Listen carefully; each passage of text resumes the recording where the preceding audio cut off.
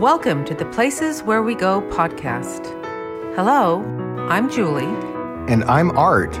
Join us as we share our travel stories. We'll tell you about where we've been, what we saw, and what we did. We're always looking for a bit of an adventure. Sometimes we travel far. Sometimes we explore the places close to our home. Wherever we go, we'll let you know about the highlights and top tips to help you plan your future adventures. This is the Places Where We Go podcast. Welcome back to another episode of the Places Where We Go podcast. And today, we're going to continue our Wyoming National Park sites journey. As a reminder, if you haven't listened to the beginning part of this series, on this trip, we set out to visit every place that's listed in Wyoming that had an entry in the National Park Passport Book. And let's see, today, Julie, we've gone to Fossil Butte, Grand Teton, Yellowstone. And this episode, we're going to be heading out to Devil's Tower. Yes, and I'm sure there's more than that. So that there might be a return visit to Wyoming. Yeah. But those are the big ones, the main ones that we had never been to. So it was quite a journey. Yeah.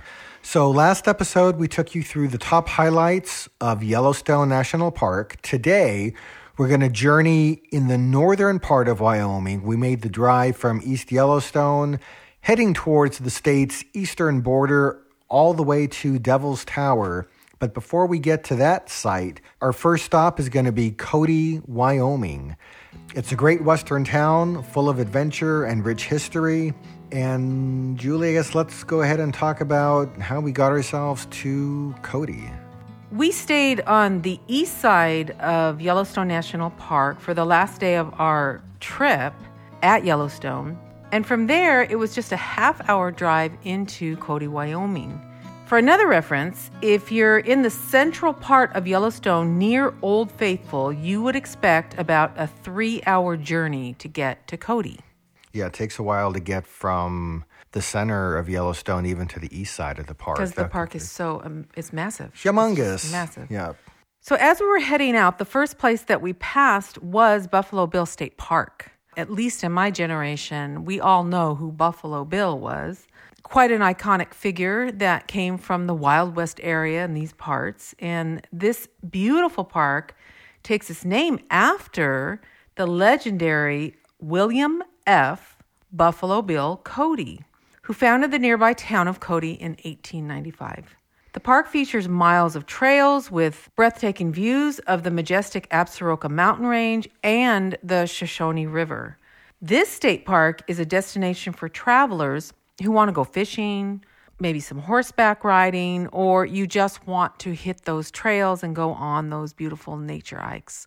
It's quite a large park, and it does have 2 campgrounds at the state park to cater to tent and RV campers.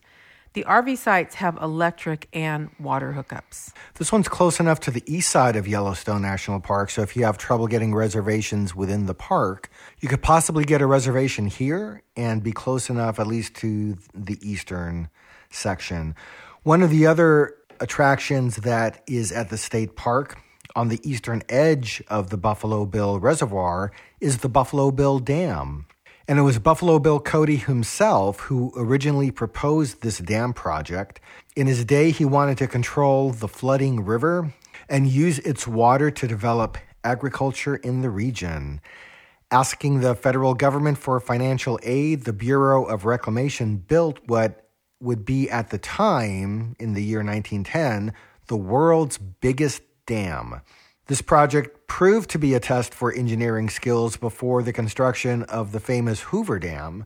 Ultimately, 7 workers lost their lives during the 5 years it took to build this dam, but the dam still stands there today. There's a visitor center on the premises that's open from early May through late September. There's a walkway at the top of the dam from which you can see fantastic views of the reservoir and Shoshone River. And if you're making your way out from Yellowstone to Cody, this could be a good stop for you. Let's move on into Cody. Cody, Wyoming has been called the best western small town in the United States by USA Today. It's a place that boasts an authentic Western pedigree that stems from the town's founder, who, of course, was Colonel William F., or shall we say Buffalo Bill Cody. This gateway town to Yellowstone East entrance is perhaps the last real cowboy town in the country. When you stroll down Sheridan Avenue, there's no mistaking that you're in a Western landscape. So let's kind of ride right into these highlights of Cody, Wyoming.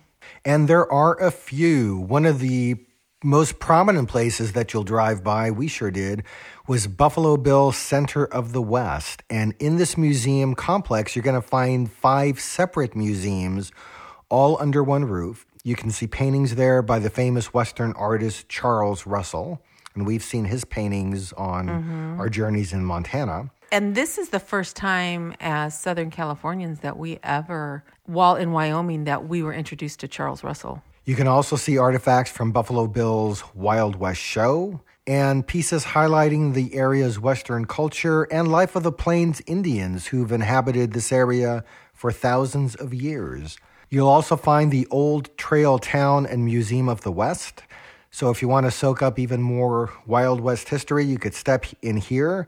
This place has 27 historic buildings, including Butch Cassidy's hideout. Of course, in the town known as the rodeo capital of the world, you'll find plenty of summer rodeo action. Rodeo has been a part of Cody, this wonderful Western town, since the turn of the century. The Stampede Rodeo is held every summer. It's a place you can see one of the longest-running professional rodeos in the country. The Cody Rodeo keeps alive the tradition of cowboys and ranchers who sought to improve their skills and entertain their peers when they had free time from ranching or cowboy work, which wasn't very often, because that's some really darn hard work there. From sun up to sundown. Yeah. So, and I personally have been to a rodeo, but I know for a fact that you have not. On my list of things to do. Yes. And I would love to experience one in Cody, actually. Yeah. If I got to pick a place, it would be in Cody. Yeah, so absolutely. Maybe we'll go back just for that. Yep. Yeah, so when you're in Cody, one of the things that, it struck me was this Old West vibe. And if you want to soak that up even more, one of the things that's available to you are the dude and guest ranches in the area. So it's a way to experience an authentic Western lifestyle. There's about 15 such ranches in the broader Cody region where you can spend time horseback riding, fishing, soaking up the Western vibe, and doing the things that people do at dude ranches. So, yes. Yeah, it would be a kind of, I guess, an experiential type of getaway. I experienced it real time.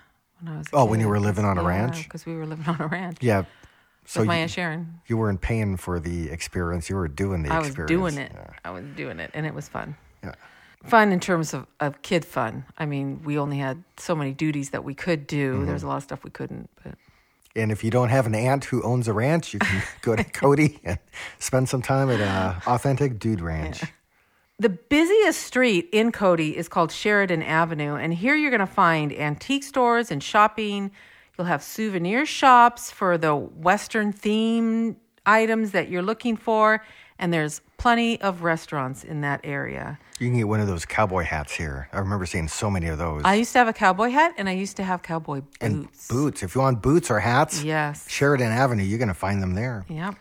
One of the best landmarks on Sheridan Avenue is the Irma Hotel. Buffalo Bill Cody built this back in 1902, and he named it after his daughter, Irma. The hotel maintains classic Western decor to take you back to a time of bygone days. You can even enjoy a beverage at a room that happens to have a bar that is as long as the actual room itself, which England's Queen Victoria had gifted to Buffalo Bill after he and his entourage performed his famous Wild West show for the Queen. That's pretty cool. Too bad there wasn't video back in the day. That would have been something to see Queen Victoria's reaction to that, huh? Yeah. You can sometimes find nightly skits performed in front of this same hotel, which reenact scenes from the Wild West. Yes, they include lots of corny jokes, but it's all a bunch of modern Western fun for all us tourists that show up. Yeah.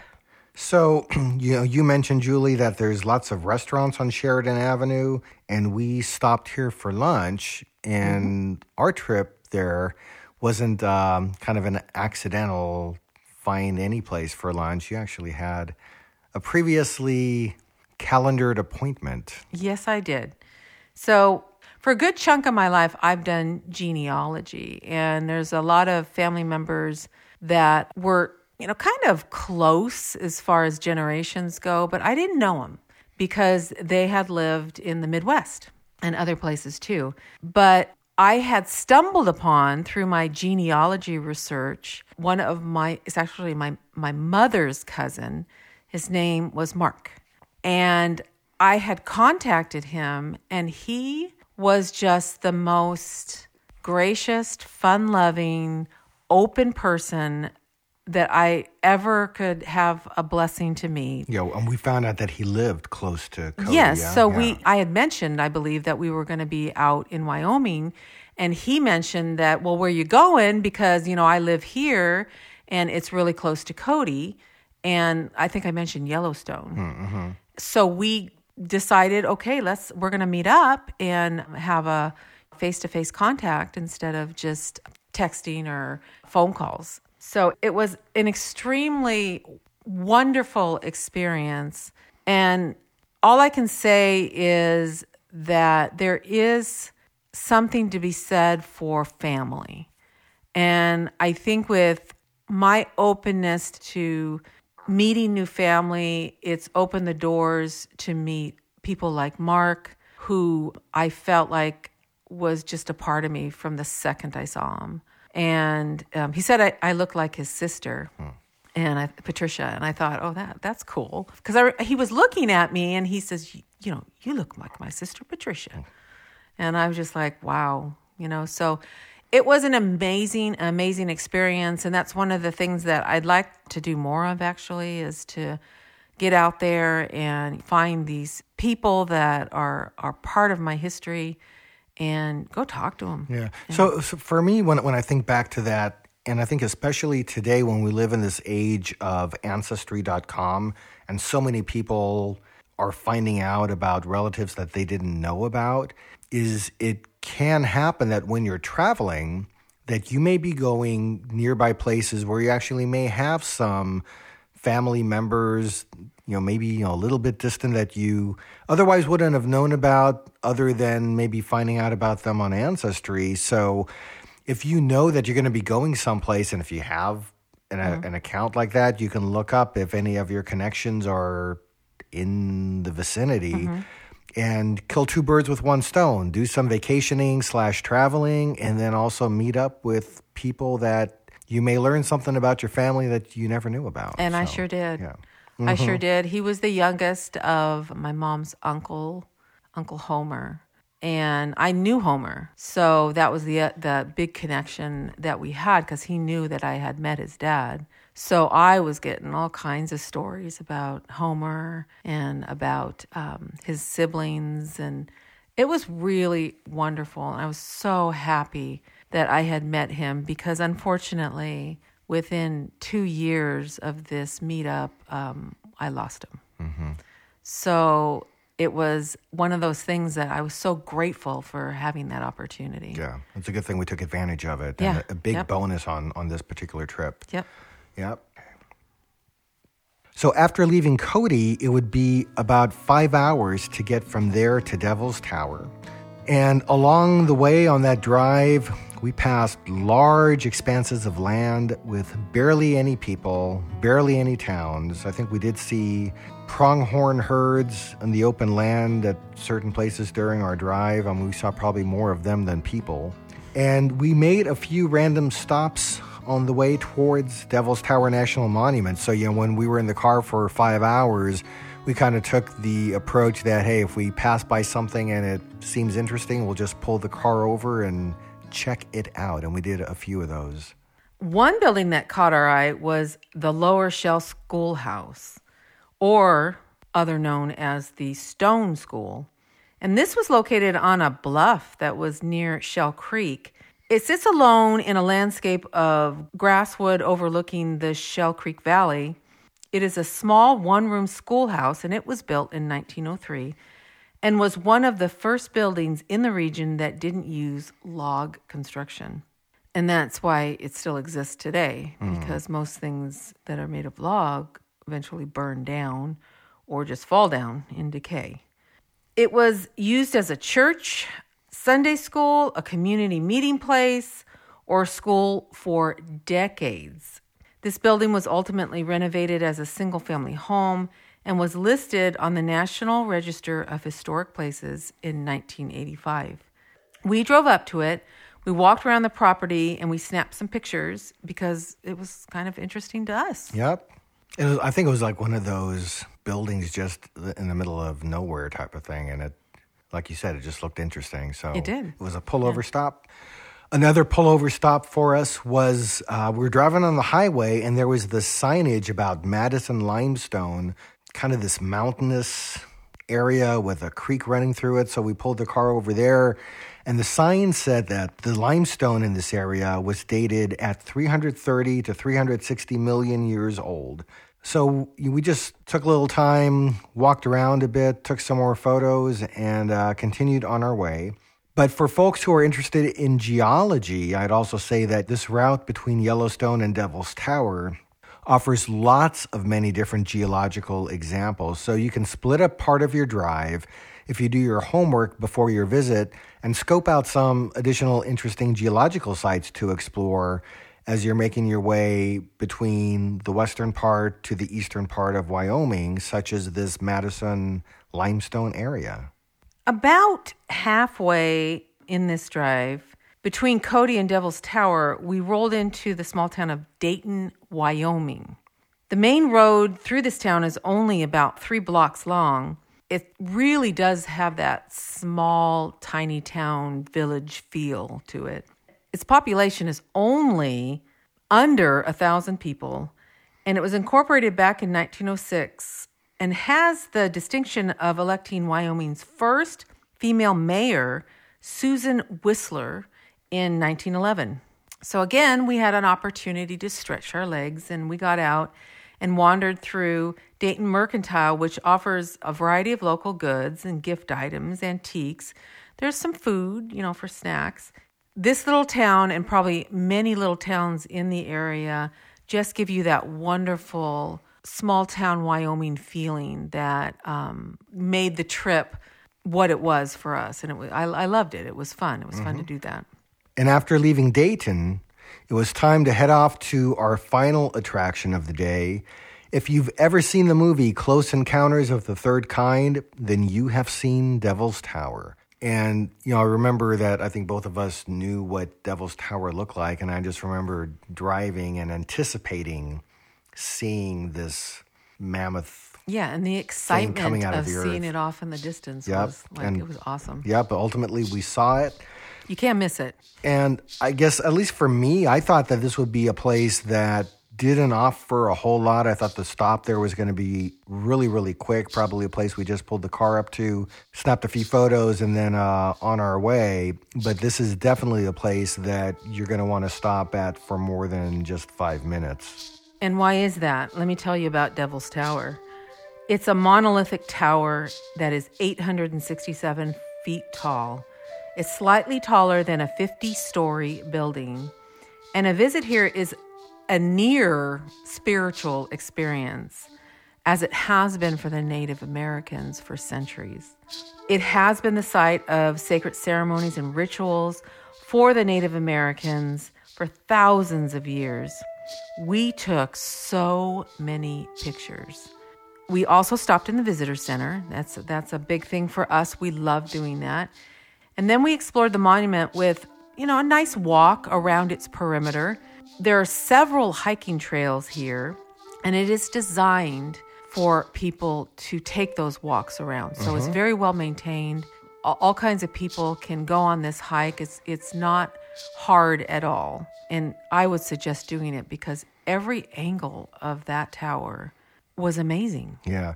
And when you're there, the thing that striking about Devil's Tower is there's these plains with like nothing. You've got this flat land, and then just out in the middle of this nothingness is this tower that shoots up, like you said, 867-ish feet or so. And then it makes you wonder, how did this thing come to be? And so from the signage that's provided by the National Park System on location, it says that the origin of this obelisk does remain obscure. Geologists agree that the tower consists of molten rock that was forced upward from deep within the earth, though there's some debate as to whether the tower is solidified lava from the neck of an ancient volcano or whether it's a sheet of molten rock which was injected between rock layers. So there's still a bit of a mystery for future geologists to help figure out. Geological estimates place the age of the tower at greater than 50 million years old, and it's likely that erosion uncovered the rock formation that we see today just 1 or 2 million years ago. And it was back in 1892 that Wyoming Senator Francis Warren launched an unsuccessful effort to declare the entire area a national park. But the area was bestowed with national monument status in 1906, and it was the nation's first national monument. When President Teddy Roosevelt signed the proclamation, the apostrophe for devils, D-E-V-I-L apostrophe S, was left out by accident, so the president signed the document with the misspelling, no apostrophe.